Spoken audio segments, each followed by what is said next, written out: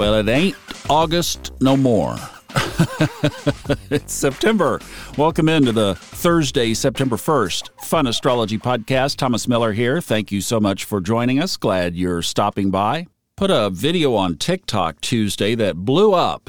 Got over almost 25,000 as I'm recording this. So, hey, if some of you are coming over and listening to the podcast for the first time, welcome. We talk about what's going on in the sky generally, and on the first days of the month, we talk about the month as well. So we have quite a bit to set up. I thought I would get to listen to Robert Hand. My radio show kicked back in. I'll have to take that up later. I haven't had time to go back and listen to that, and I don't see it happening in the foreseeable future, but we'll get back to that, and I will report back to you once I've had a chance to go back and review the notes. Let's take a look at the sky today. First of all, we have Mars in a 60-degree sextile angle aspect to Jupiter.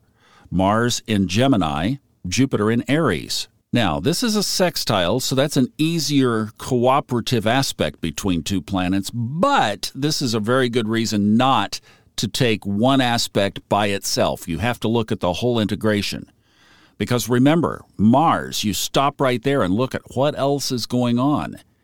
And it's in still that separating but very tight aspect to the sun. And I'll tell you what, I keep kind of looking over my shoulder because the chart has this setup in it that stuff could happen. It's just there are triggers. If something does trigger, it definitely is set up for it. We talk about here a lot that triggers can happen in all kinds of different ways, and our listener Nancy is mourning the sudden death of her 37-year-old son. We send her our love, comfort, peace, and in the Facebook page, there's some great comments of love sent her way. Nancy, we are giving you a big hug. And that's what I'm saying is it can show up where it shows up. So here today we have Mars, a fire planet, in Gemini, an air sign, sextiling Jupiter, a fire planet, in Aries, a fire sign. You get the idea? How many times did we just say fire? And yes, Jupiter is in retrograde. Okay, bring that fire home. Bring it in. Bring it inside. Now, remember, we talk on here a lot, and Robert and I are talking a lot about this on Old Soul, New Soul as well. Which side of these aspects are you going to choose and create yourself to be? Because if we step away from the malefic Mars and we step into the powerful Mars, this aspect should be like creation on steroids. In fact, the TikTok video blew up under the applying last few degrees of this exact aspect.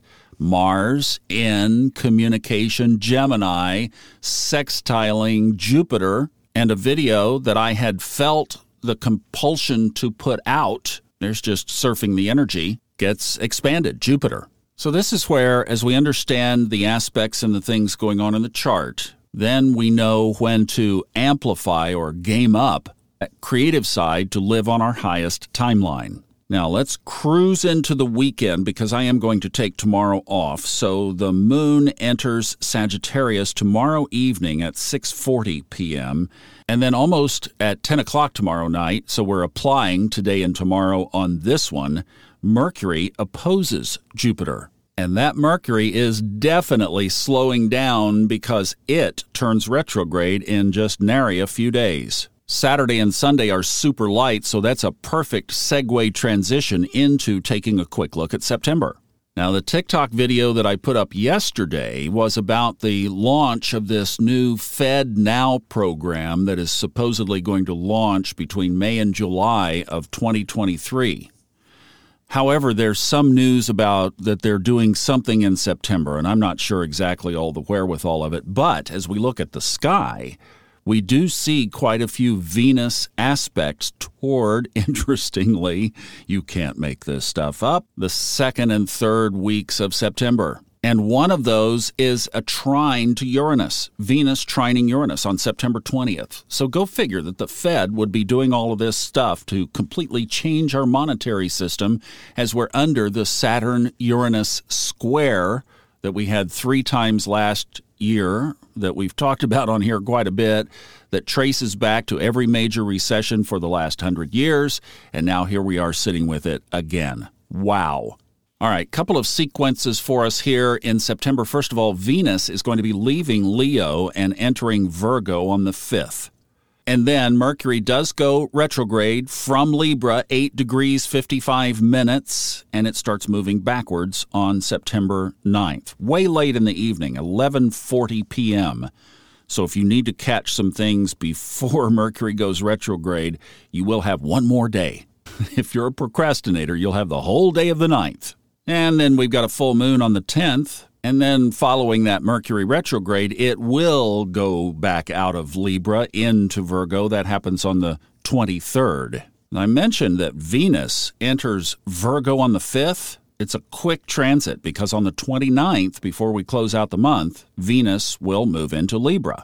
And then if you're wondering how long will we have to endure that Mercury retrograde, it stations direct October 2nd. It will be at 24 degrees 12 minutes Virgo when it stations, so it will have, about 6 and 9, 15 degrees or so to retrace once it turns direct again, and then we will be completely clear of it. The thing that we are not clear of by any sense of the stretch is Uranus and its influence on this chart. So expect the unexpected in September, and then we have the 12 days of October, where it will be at the exact square degree with Saturn. So that sets you up for the next several days ahead. I am going to take a little seventh inning stretch tomorrow, and I'll see you back for Ray Merriman's Financial Astrology on Saturday, and back here again on Monday. Have a great weekend. Sending you all kinds of love. Let's be sure to give Nancy our big, energetic hug together collectively